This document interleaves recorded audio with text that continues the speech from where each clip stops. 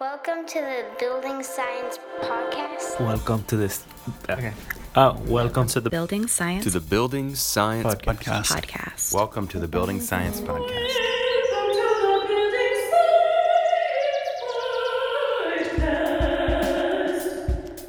Bringing the human factor to architecture and design.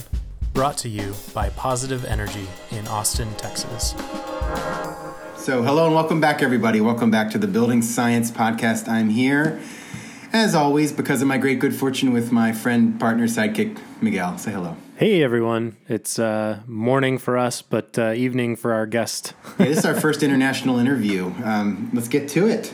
So today, we are going to be talking about building performance from the angle of indoor air quality, or I should say from the perspective of the human lungs and the whole circulatory system that's downstream of the lungs, right? So it's interesting. Air is this compressible fluid you live your life immersed in. And it's interesting that this thing that you would call you, I bet you would call your blood you. Well, the air is constantly exchanging in and out of your blood. So you are constantly blending this thing you call you with this thing you call the air in the room. So we're going to get started talking about that with Stanton Wong, who is the president of the Reset Standard. And Stanton is in Shanghai, China. And please say hello to our audience, Stanton, and tell us how things are in Shanghai today. Hello. Thank you very much, Kristof, Miguel. Shanghai's nice. It's a good day today. I'm looking out the window and the air quality looks decent. So in China, like, you could see the air quality. It's not just a number anymore. Whoa! I see house plants behind you. We're on a Zoom call, folks. Is that for air quality, or is that just? No, we just like plants. My wife and I like plants, so we buy a lot of plants. She got into one of our really good friends has like a forest in her home. So after we visited, my wife started buying plants almost one every week. So we have like a huge amount of plants at home now. Okay. And so when you said this is just one corner. When I asked him how Shanghai was, he turned and looked over his shoulder. Is it sometimes you can literally tell if it's bad air quality day or good air quality day? Yeah. So in Shanghai, there are a lot of tall buildings. If you can see the tall buildings in the distance, that means the air quality is good. But sometimes it gets fuzzy, and it's very clear that it's not because of fog. So that's when you know air quality is really bad. So you just get this kind of gray fuzz in the distance. That's PM 2.5. Awesome. Okay. So interestingly, here in the U.S., we haven't agreed to many of these international climate accords because we like to use the sky as our kind of our free waste depository, and China's doing a lot of that too. I was going to say sewer, but that sounds irreverent. China's doing a lot of that too. And it's this interesting thing because we all are downstream, as far as the atmosphere goes. Do you know, does poor air quality in China, I believe I've heard it makes it all the way across the Pacific Ocean and impacts the West Coast? Yep. It does. That is definitely a known thing. So air quality, like PM 2.5, small enough particles can stay in the air for a significant amount of time. And so the winds that bring air across the Pacific can easily bring PM 2.5 particles over as well. Wow. Any idea how long it takes to transit across I guess it depends on the wind speed. That I'm not 100% sure on. I just know that it does. So, like, one of the funny things that happens here is I have a lot of friends in Beijing, and whenever they take pictures of how nice the sky is sometimes, because Beijing air quality can get really nice. When it does get really nice, right when I see those photos, I know for a fact that Shanghai's air quality is really bad. And it's because if their air quality is really good, it's because the wind blew it from the north down to the south. And so all of a sudden the air is really clear over there, and then the air is really bad over here. Oh my goodness. And that's approximately just a few hours of time for it to happen. So you're downstream of Beijing. Correct. And when their air mass moves south quickly, it's coming from north of them, which is cleaner, and they're getting clean air, and you're getting their, oh wow, that's interesting. They're dirty. Correct. And winter is especially bad because China has a policy where the northern area has central heating, and to power that, they use a lot of coal. still. Lovely. They're trying to get off of it, but it's something that's established. They can't just like remove central heating from everybody. They actually tried that one year in a certain area, and all the pipes froze. Everything, all the infrastructure started breaking, and so they stopped trying to do that. Right. But yeah, so with central heating in the north, it's winters are very bad in terms of air quality. Yeah, and that's not an easy retrofit for those big central systems. Yeah, I do know that for China, they have this thing called the 5-year plan. So every 5 years, they have like a very strict list of goals that they're trying to achieve. Right. This is the first 5-year plan where environment has been a huge part of it. So it's kind of exciting to see, at least that China's making a big effort to curb environmental issues. That's fantastic. Yeah, it's the first I've heard of that. Yeah. Is it like a sea change in the government, or is it to what do you attribute that? And actually, I realize we're getting farther and farther afield from our core topic. What do you think? What do you think? I think that environment issues have always been something that the government has been thinking about. It's just never been high enough priority, because their first priority was to deal with the poorer areas, like poverty issues. So a lot of it was building infrastructure and dealing with, because China in the east, it looks a lot better now, like with Shanghai, Beijing, Shenzhen, the bigger cities. But the Western China is still very underdeveloped. So a lot of the efforts were more on poverty alleviation. But now it's gone to the point where most of the population is in some way being taken care of. And so they're moving towards longer term initiatives like environment. That's great. That's really great to hear. Okay, bringing you back, I realized that somehow we didn't actually discuss what you're doing in your role as president of the Reset Standard. We should start off with explaining what the Reset Standard is. Let's start out. And then I can talk about with my role. Okay.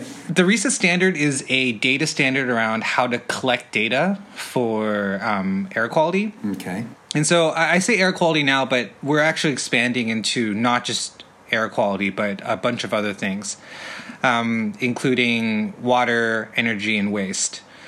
And so the concept behind it is that we started this entire thing because our company initially was looking at materials and TVOC off-gassing.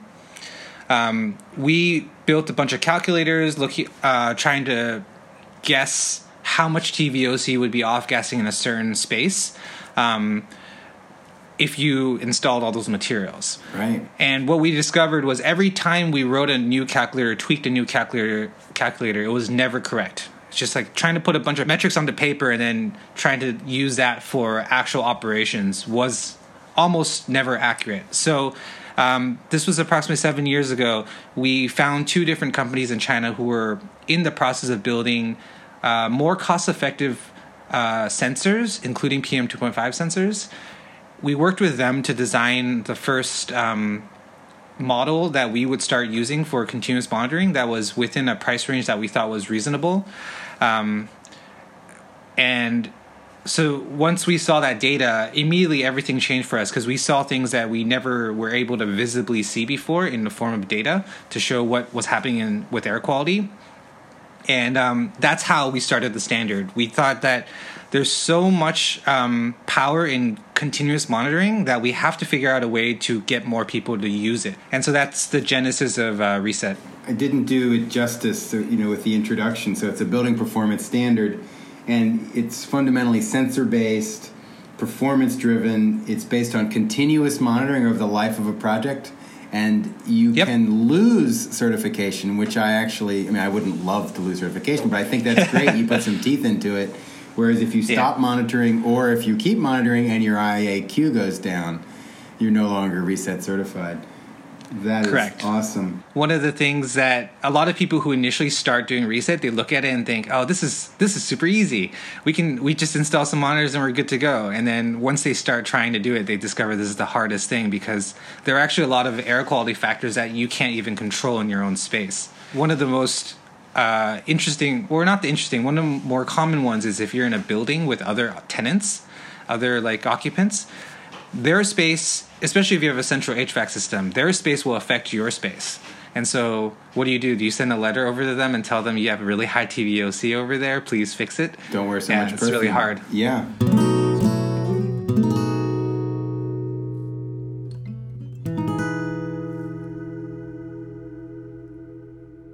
Okay, so let's talk about the monitors. And you said you worked with a company or two to develop them. Are you still working with those original companies? Yeah, we still have really good relationships with them. Actually, just like a vocabulary question here. Is there fundamentally a difference between a monitor and a sensor? I guess, yes, please explain that. I think there is, actually, as I ask it, but let's hear that. So from our perspective, we consider the monitor the product. So once you compile everything together, build it into a product to be installed, that's what we would call a monitor. And then the sensors are the individual sensors that go inside the monitor. So for example, with air quality in the reset standard, we look at 5 different parameters. We look at PM 2.5, CO2, TVOC, temperature, and humidity. So each of these 5 things should be its own separate sensor. Typically, temperature and humidity come together as one package sensor from a sensor manufacturer.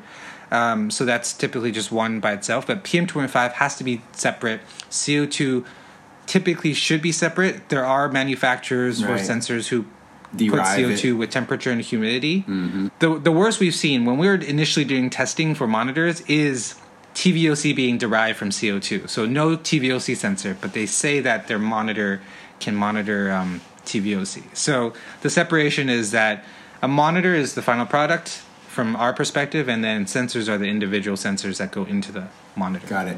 Right. And I was actually thinking you would include in the monitor the data connection that helps you continuously monitor, right? So monitor, interestingly, can be a noun or a verb. Yeah. Yeah, you're completely right. Like the final product, we have to consider connectivity and also how stable it is in terms of just how it's constructed. All of that stuff is part of it because with our standard, our goal is to have continuous monitoring, and we want monitors that are stable and can be installed and stay in place for a long time. Yeah. Okay. So I want to focus more on the monitoring and the sensing, but before we leave that, what you just said is interesting. You need continuous monitoring. How hard is that? I mean, how lenient are you? Like, if the internet goes down in an area, do the sensors store the data on board and then send it? Or how hard is monitoring? Is it quite a hurdle? I think that as of today, there's still a few hurdles to deal with, mainly because in a corporate environment, there are certain restrictions. What we've seen so far is monitors typically currently don't have anything on board to record data. So if the internet's gone, you don't have data.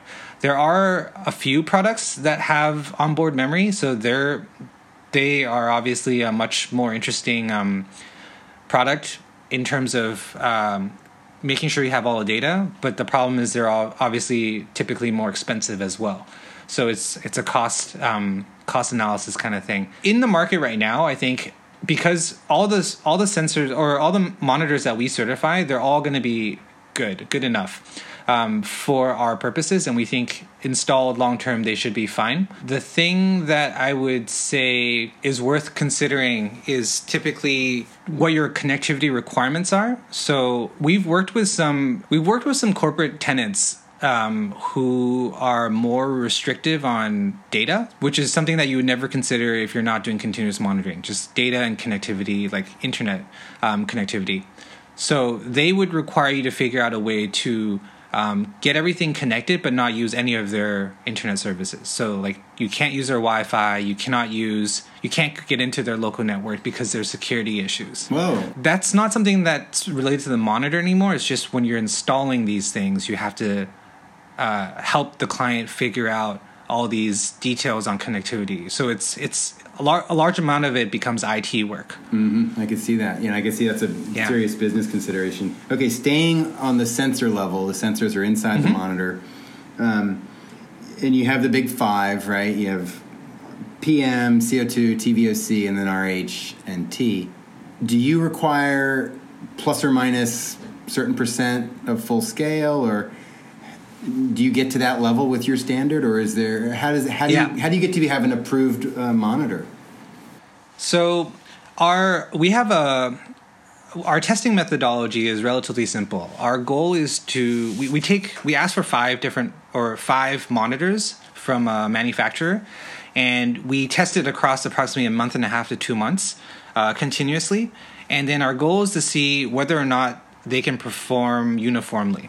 So we do have a percentage, and how the percentage works is we would generate peaks and troughs in the data across the month and a half to 2 months, and then we would look at some of the peaks and see whether or not the 5 devices are within the whatever range we've listed, typically around 15 to 20% from the average of those 5. Okay, so you're looking at both accuracy and precision. Correct. And more than anything, we're looking at whether or not the 5 are uniform, because you can tweak the numbers with calibration and with algorithms to make it more aligned. So we're not too worried about complete accuracy as long as the trend follows the reference that we're running beside it. But if the 5 start getting really wacky in the sense that like a month and a half later, monitor number 4 starts getting really, really high, right?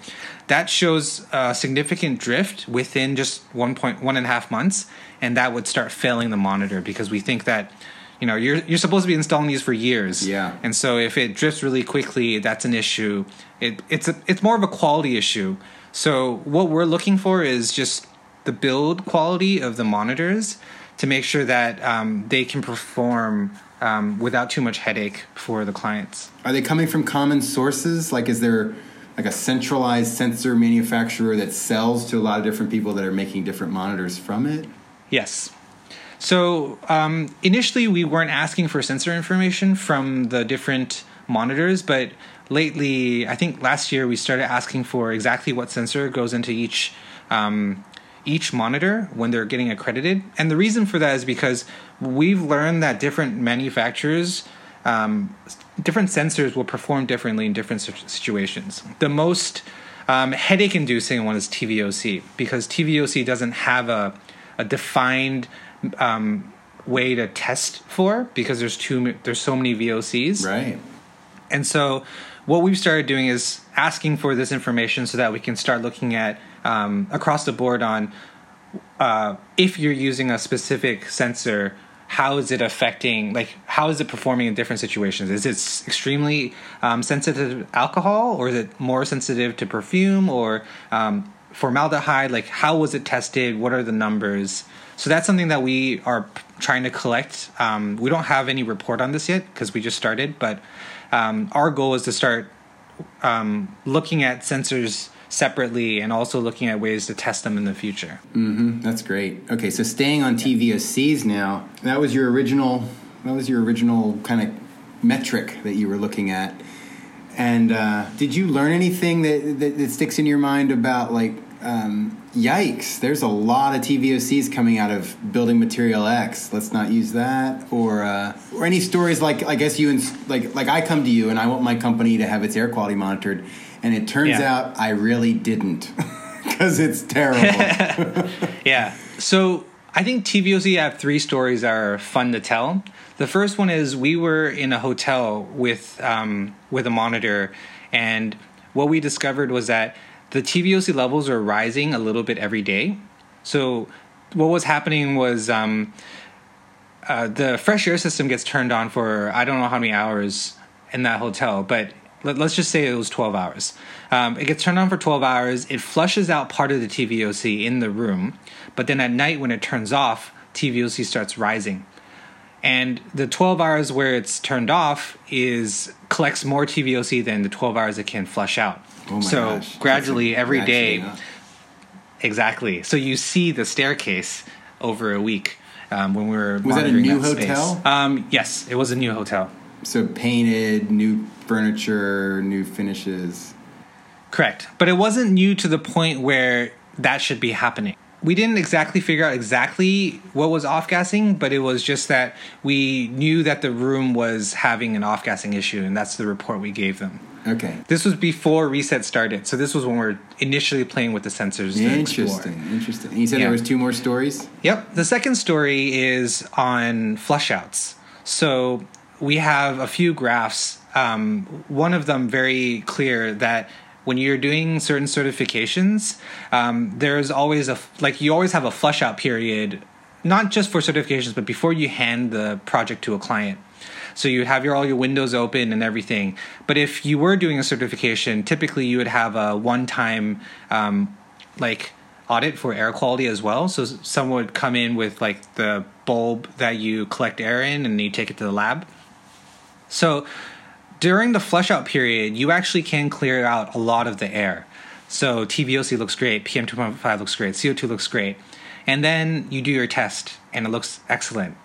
Close all the windows, close all the doors. Next week, your TVOC levels are right back at an extreme level that you wouldn't have imagined. And so it's the reason that we advocate for continuous monitoring is because that's a huge trend that you can detect really, really easily.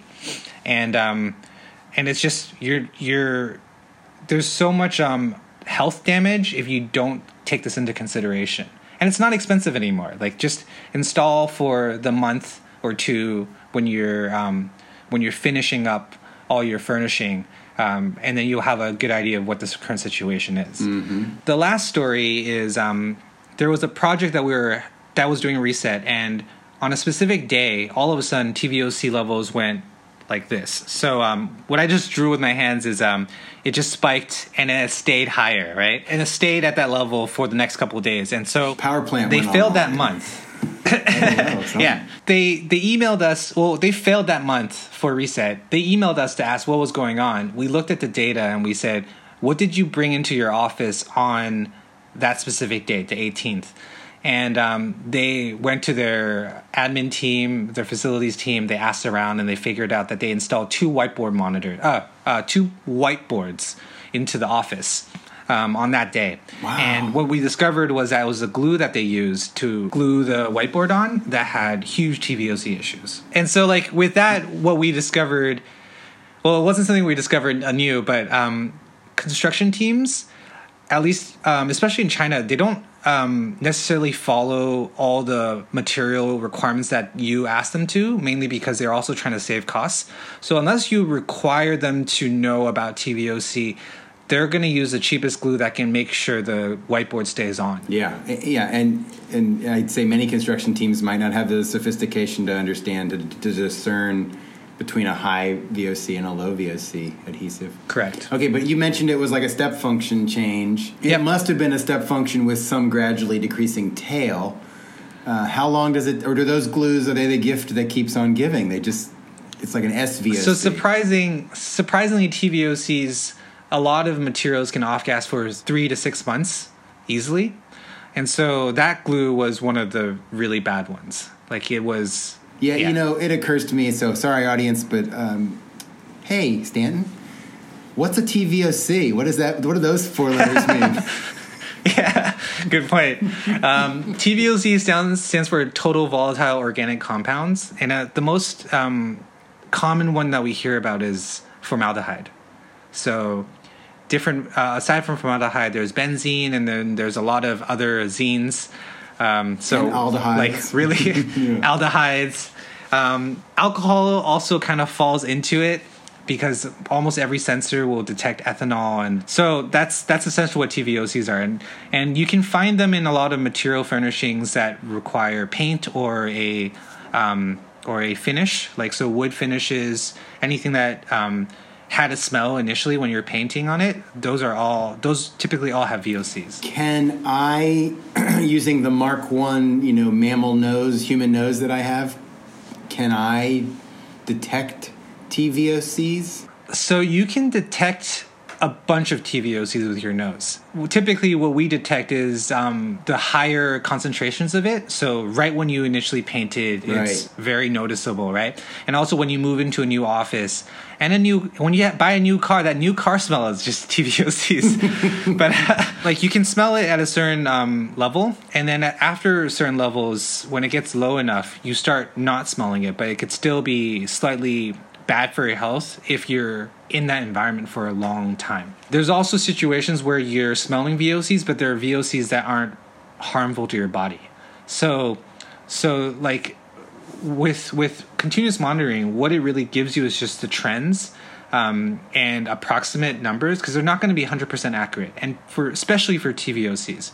So what you would want to do with the numbers from continuous monitoring for TVOCs is, if it is past a certain point and it's consistently above a certain number, you might want to do a lab test just to guarantee, just to understand exactly what TVOCs are in the air. And that means some air sample that goes to a Fourier spectrum mass spectrometer, or some sort of mass spec. Correct. And that brings me back to, you mentioned, I think, a bulb. Was it a bulb to collect air, like BULB? Yeah. So I couldn't think of the term, but it's essentially it's a case that's like a metal ball.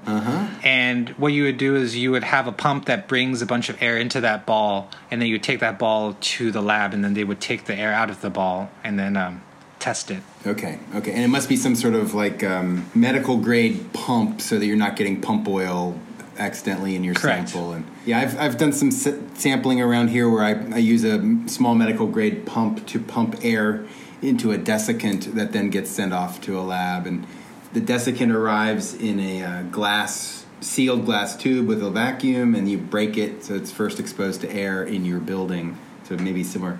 How big is this ball or bulb or you're talking about? It's like a basketball, or is it small? It's approximately the size of a basketball. Okay, so pretty big. Yeah, these tubes Yeah. I'm talking about, the desiccants are like as big as a pen or a pencil.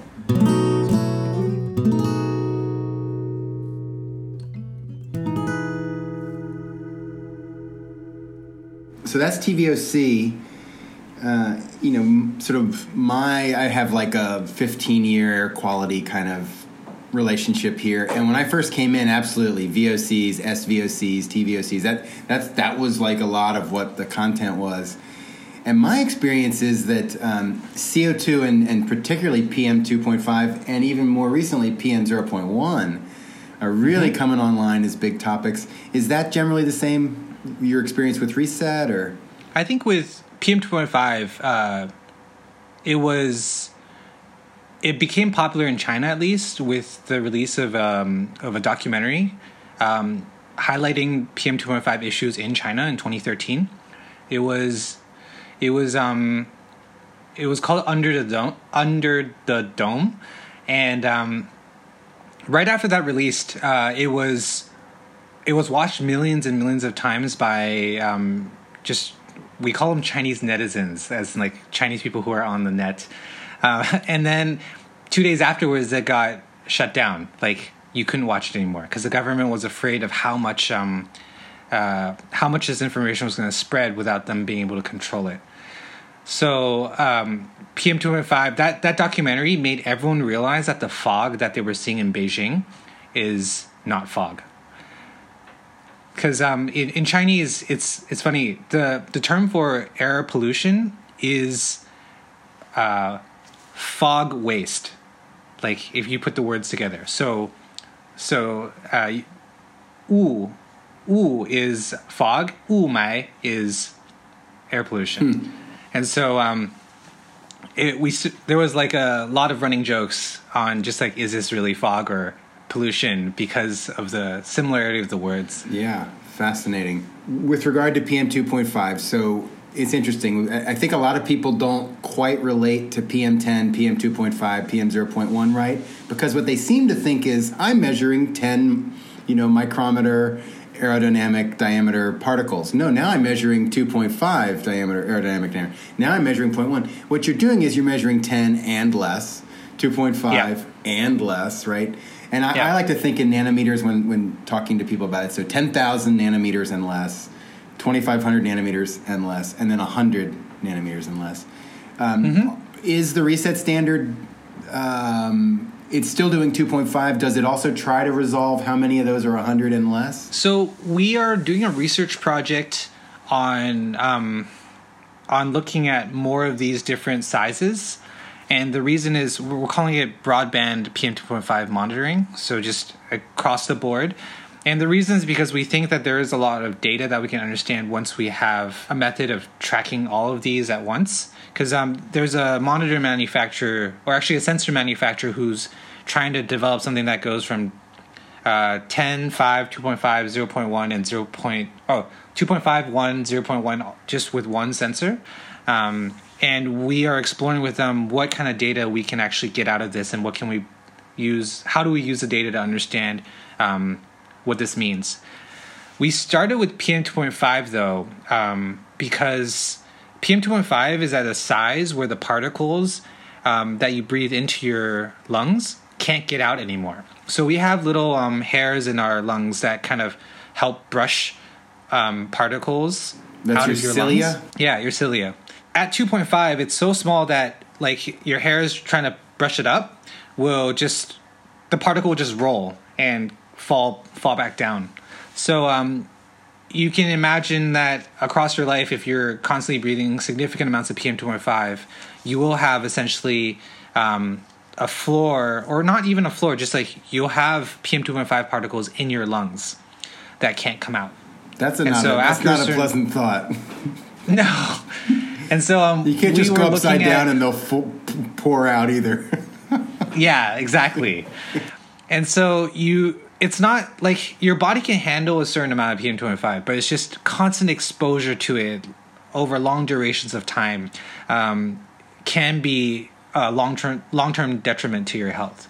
And so it's really just like, do you know if your space has high levels of PM2.5? If it does, you want to try to solve it. You don't want to be like in your workspace environment where you're spending 8 hours a day, or your bedroom where you're sleeping maybe 8 hours a day.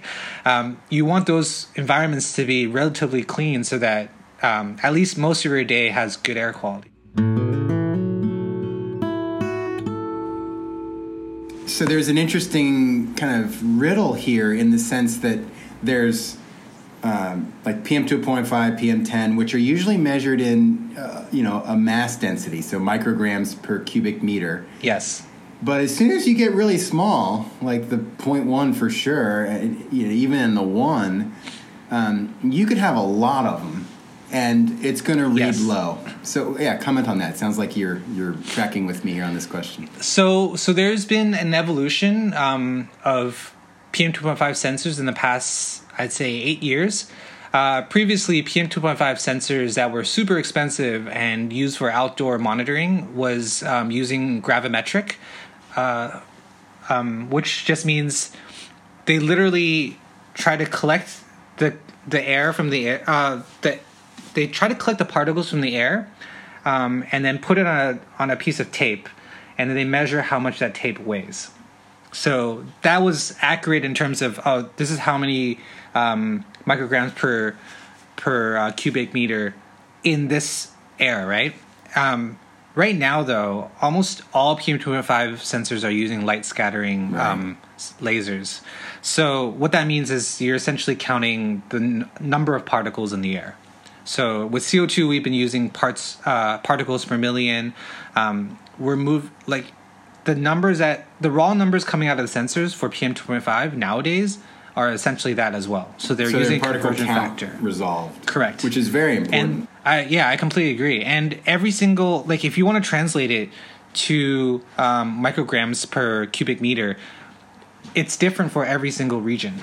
So sensors or monitors that come out of 2.5, 1, excuse me, or 0.1, or you mean a region around the country? Like region around the country. Okay. So every monitor that comes out of Beijing will read higher than every monitor that comes out of Shanghai, because when they calibrate and try to convert from ppm or ppb to micrograms per cubic meter, they're using a different calibration methodology because the numbers are different. Because the particles in the air have different weights, right? So in Beijing, because it's more further north, there's a lot more metals in the air, while less in Shanghai. And so the weight of the particles in the air will typically be higher. So I'm saying I have a million particles and their average weight is higher in Beijing than in Shanghai. So there's more of them. Mm-hmm. More mass. Mm-hmm. And one of the things that we would want to pursue when we have time, which we have not too much of, but is we've been calling it internally we've been calling it the K project. So it's a K factor that every region would have where you're comparing a gravimetric with a laser particle sensor. And that factor might change over time. Right. And cool. then we want all monitors to be using just the raw data, the ppm or the ppb number, and then you can translate that depending on what region of the world you're in. That's awesome.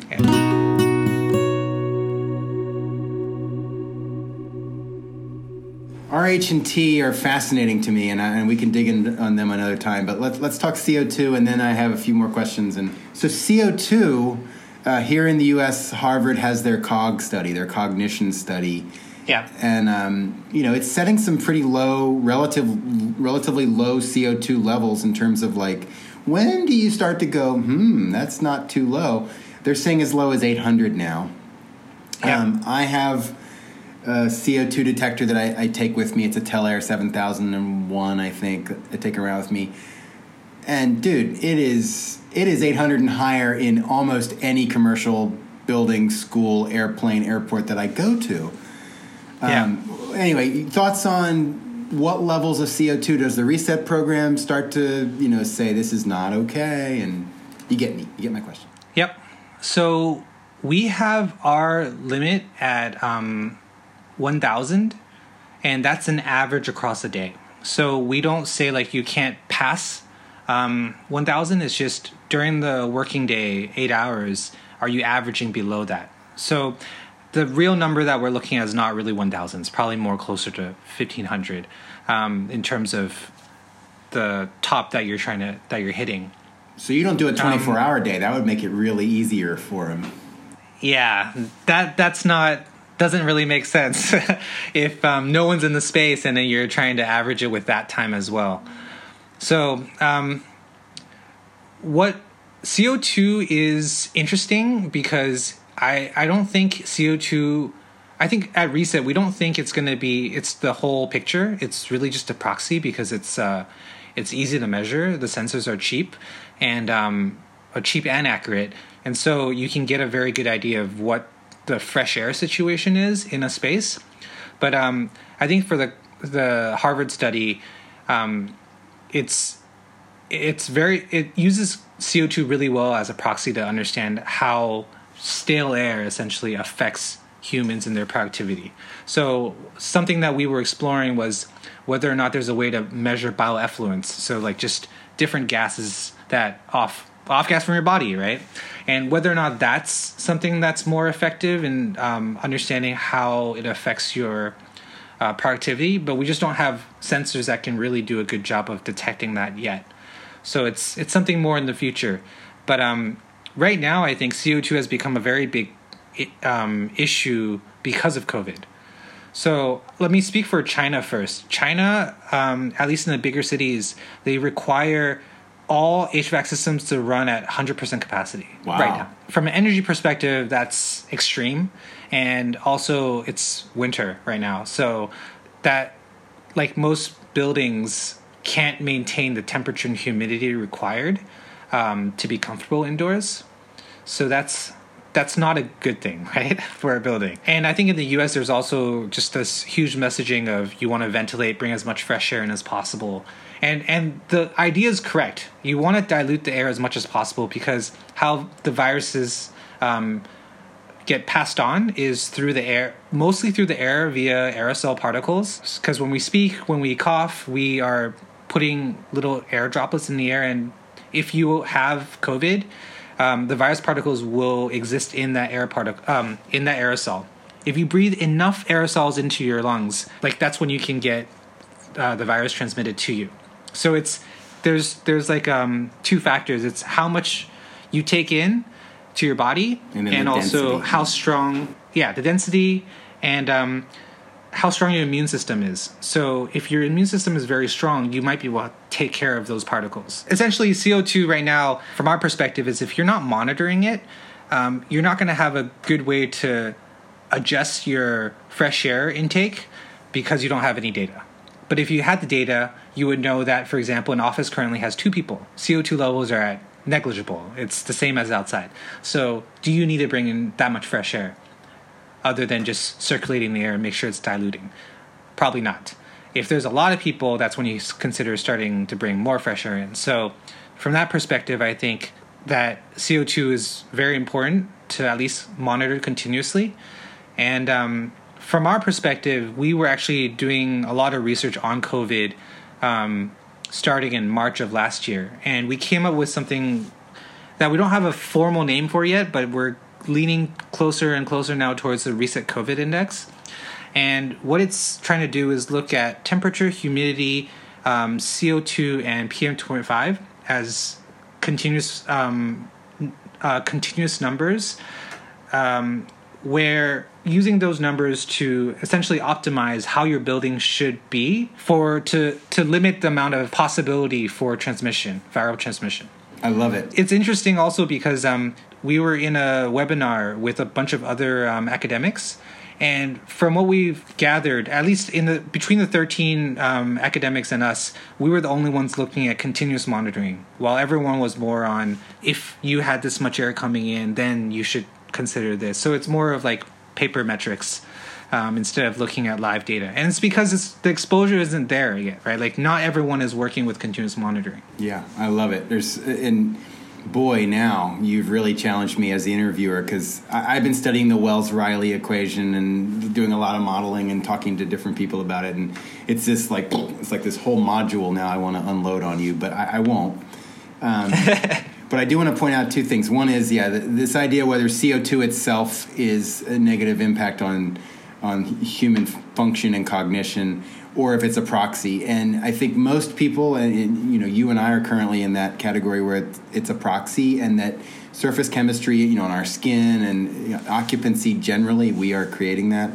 And there's related to that, there's this interesting kind of reality that I can bring my CO2 sensor in here, and I can be in here talking with it, and it'll start to get to a certain level, and then I leave, and I can track the fall off rate of CO2, and from that I can derive my air changes per hour.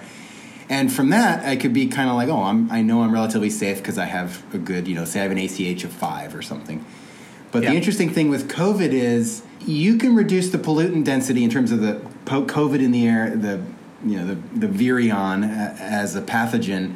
I can reduce the virion density through recirculation filtration, through HEPA or something, or through portable filtration, and the CO2 isn't going to be affected, right? So there's this interesting thing. You can't really just use CO2 to say it's reduced COVID risk. So I love that you have continuous. I love that you have this constellation of factors.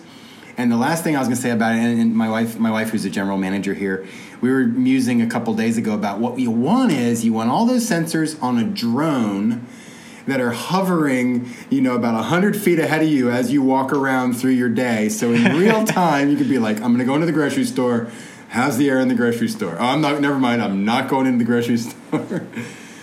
Yeah. Have you put it on a drone yet, Stanton? We haven't. In the Reset standard, we also require the data to be packaged in the 30-minute averages, because air is very volatile. Like, it changes extremely quickly. So the drone idea is... You're right. It would have to be really real time. You're right. Yeah. It would be super real time. And it would be 100 feet ahead. Good to get a very... Like, if you brought a drone into an indoor space, you would immediately get an idea. But you don't really need a drone for that. You can just carry something with you. Yeah, walk in. Yeah. I mean, like, the future would be better, of course, if a monitor was installed in the building, in the grocery store, right? Yeah.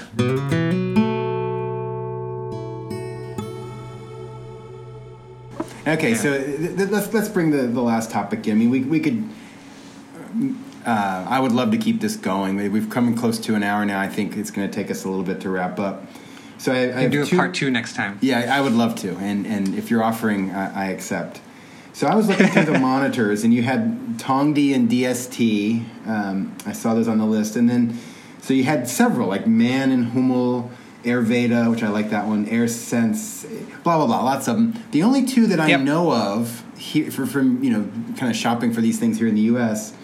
were the AirThings Wave Plus and the Kytera. And in fact, you were speccing a different monitor. I was thinking of their Laser Egg plus CO2 or their Laser Egg plus chemical. Are those, like, on your list of monitors, are those made all around the world? Are those mostly made in Asia and then shipped all around the world? Do you have a sense of that? So the first 3 to 4 years, so before 2017, these were all made in China. Kyocera is made in China. Actually, Airthings is made in China because all of manufacturing is made in China. So every product on this list is probably made in China in some way, but I think the key factor is where is their business operations. Every company is now expanding all over the world. So, for example, Kyocera and Airthings. Kyocera started off in China because PM2.5 was initially really an issue that was in China and nowhere else.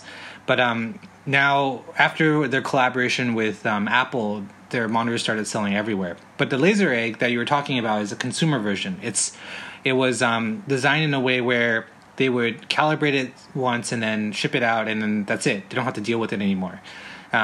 They have newer units that are more for business, designed for like future calibration, designed for maintenance, that kind of stuff, which makes more sense for corporate clients or just the commercial area. With Airthings, they're a new one that was added to our list a few months ago. They just got tested.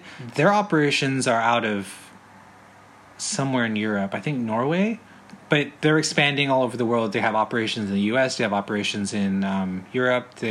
But they're built, like the devices are probably, I'm pretty sure they're made in China, but they're following like their quality control processes based on something that they have in Norway. So it's like where they're manufactured doesn't matter nearly as much anymore, because I think, like, I mean, most of iPhones are made in China. Teslas are now made in China. But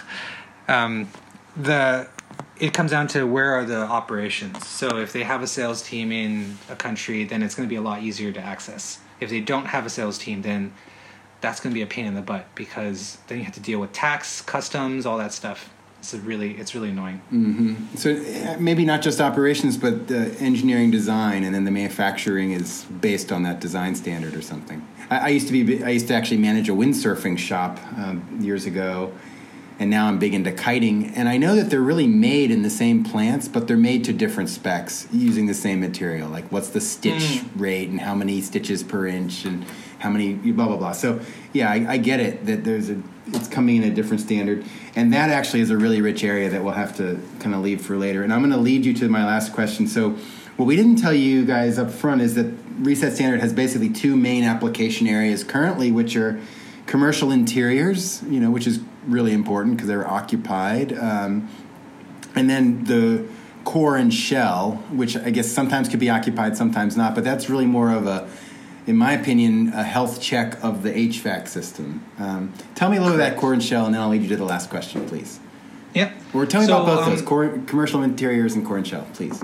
So commercial interiors it's the first thing you could think of. So if you're in a space, you want to install monitors that understand the space, you would we require you to install it somewhere within breathing height, so 1 to 1.8 meters. And the reason for that is we were seeing initially most air quality monitors installed in the ceiling. If you have a low ceiling, fine, doesn't really matter as much. But a lot of ceilings are significantly higher. Yeah, so there's no one up there breathing that. Exactly, and particles and TVOCs, they're not going to dilute completely. There is weight involved, right? So you want to measure approximately where your breathing level is. Right, and you stir things up off the floor when you walk, and yeah. Exactly, and it doesn't necessarily go up to the ceiling. So that's one of the rules for commercial interiors, but generally it's just measuring your interior space. We got a client when we were first starting off, like a year after we initially published Reset, that was asking about their tenant that was saying, hey, why is the air quality so bad, right? But the person we were talking to, they're a landlord, they own a building. They wanted to prove that their air quality was good. So we decided to come up with core and shell, which is to monitor the air being delivered by the building to the tenants.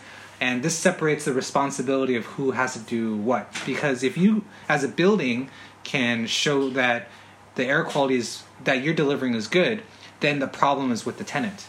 And most building owners or landlords can't change, like they don't have control over the tenant space. So because of that, you can separate the responsibility. And if you want, the landlord has an opportunity to offer additional services to the tenant to say, hey, we can see our data shows that our air quality is good. So if you have air quality issues, we can either help you start monitoring it and then come up with a solution, or you have to figure it out because this is your problem. And we've had multiple buildings using Reset Core and Shell who have come back to us and said that this has helped us deal with a lot of issues with tenants, especially in China, because there's less control over the materials used in outfitting a space. And so having this data made it really easy for landlords and building owners to just say, like, this is your problem. We have the data to show that we're doing everything we can to give you the best air quality. It's just you have to fix it locally. Right. So if you have high pollutant emission materials, you'll know it, and it's not a source in the system. That's fascinating. It occurs to me that, like, if I'm a commercial firm shopping for my new office, and I can shop per the Reset standard, and know, like, this office has, they're doing a good job on filtration and ventilation, whereas this one next door is not. Have you seen anything like premiums on rent? So we don't have, I think we have too few projects to really have like statistical numbers that are worth looking at. Okay. We do have anecdotes where there have been anchor tenants who have moved to a building with Reset because the air quality data is being tracked. So in China, a lot of MNCs, multinationals, companies, because of the people they hire, a lot of people are coming from overseas. So they are much more, they care a lot more about air quality because they're choosing to come to China, right? And then air quality was not a problem at home, but China it is. So they want to make sure that their work environment is nice. For MNCs, air quality is significantly more important in China. For local companies, it's kind of just, there's nothing you can do about it. Their mentality is there's nothing you can do about it. It's been around the whole time, whatever. So there's still a bit of education on that front. And I think if prices continue to go down, there will be more interest. But right now, the focus is on MNCs and MNC anchor tenants for some of these really 5-star like buildings, commercial buildings. They are looking at buildings that have air quality monitoring. That's fascinating. Got it. It seems like those MNCs would also be really wanting to know what the air quality is at the schools and daycare places they're putting their kids. Yeah, so that's another fun story. Almost every school that we've worked with is scared of us because they've tried to monitor, and a bunch of schools tried to make it public so like parents can see it. And there are a lot of mothers who don't have anything better to do than to check every other hour or every half an hour when the data gets updated. And if the data shows anything that's higher than the recommended number, they'll call the school. Right then. And so that's a huge, right then. That's a huge headache. And it's kind of like misunderstanding the point of air quality monitoring. It's not about the immediate number. It's about the trend and the long term. And so, like, a lot of schools stopped doing this mainly because they'll say they have air quality monitoring, but they're not publicizing anything because they can't deal. They can't deal with the calls that are coming in every hour. I get it. Okay, that's a really good segue actually to my last topic because I have some good friends that have gotten into air quality monitoring over the years in their homes, which is where I want to wrap up the interview. And what happens sometimes is like first of all, it's fascinating when I cook, when I shower, when I clean. Wow, look, the VOCs, the CO2, people come over, I can see the CO2 go up. So first of all, it's like that alone is a huge like light bulb moment. Wow, this clear compressible fluid I live my life in is tremendously varying. Like I have weather in my room, in my house. Mm-hmm. So that's an interesting moment. But the thing is that like often it's I just had a baby and I'm going to be on my game with air quality. So I got all these fancy filters from the HVAC company and my air quality is terrible. it turns out it's terrible. Like I've got sources I've got those Glade plugins.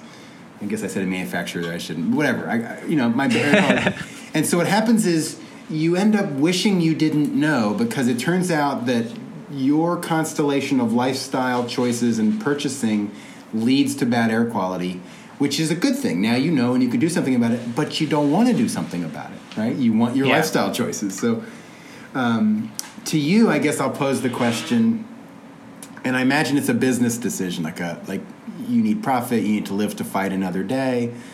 But why, or is there a plan to come into homes, right? Like as you said earlier, where bedrooms are, that's a very important space to keep the air clean. I think, like from our perspective, the home, we can write a standard for the home, but we won't build a business around it. And the reason is because very few homeowners will be paying a yearly subscription to our platform to be certified. The only situation that we see is we're coming up also with an embodied materials standard. So like what materials go into a project. We can see residential developers using that standard to basically track all the materials that have gone into the building and make that transparently available. And also to, push the industry towards getting more data around the ingredients for the materials and the TVOC off-gassing of the materials. But for operating numbers, aside from a standard and maybe at some point a platform that allows them to benchmark themselves against others, we're not going to be developing business around residential. I could see that. Too much. Mm-hmm. Yeah. I could see that the business model isn't there as much. Frankly, where it first comes up for me would be if there's a large residential apartment building, maybe one near one of those MNC, commercial buildings where it's like a lot of these people are going to live in this building. That might be an application for it. But I get it. Like if it's like I own the walls, I own the HVAC system. I can test my own and deal with it myself. I don't need to sign up for a subscription service. Yeah. So alternatively, hotels and service apartments, those would make a lot so Yes. where you're like hotels. Yes. Exactly. And you said service. We had service apartments. So that just is like long-term apartment rentals where the space was designed by the landlord, and you would just rent the space. You would live there for a few months, and then you're out. But you don't get to redecorate the place according to your own desires. Right. Got it. Wow. Well, more than an hour goes by really quickly. We could have taken that COVID topic. My God, Stanton, that alone could have been easily an hour. Oh, I'm willing to talk about it. I love I've been so I'm president now, but I started off as just a software developer and a product manager for some of the stuff we're doing, and so I don't have a background in environment. I don't have a background in real estate. I don't have a background in MEP or anything. I'm a software developer coming out of school. And so, I've learned so much in these past couple of years, and I can talk about this for forever now because I know so much from our experience doing Reset. So I would gladly do part 2 or part 3 even. I would love that. So, any final thoughts on today? Or you could just say thank you and goodbye, whatever you want. I think that's good for today. Okay. Yeah. Well, thank you so much, Stanton Wong. Thank you for sharing so many fascinating ideas with us, and thank you all for listening. We'll talk to you next time.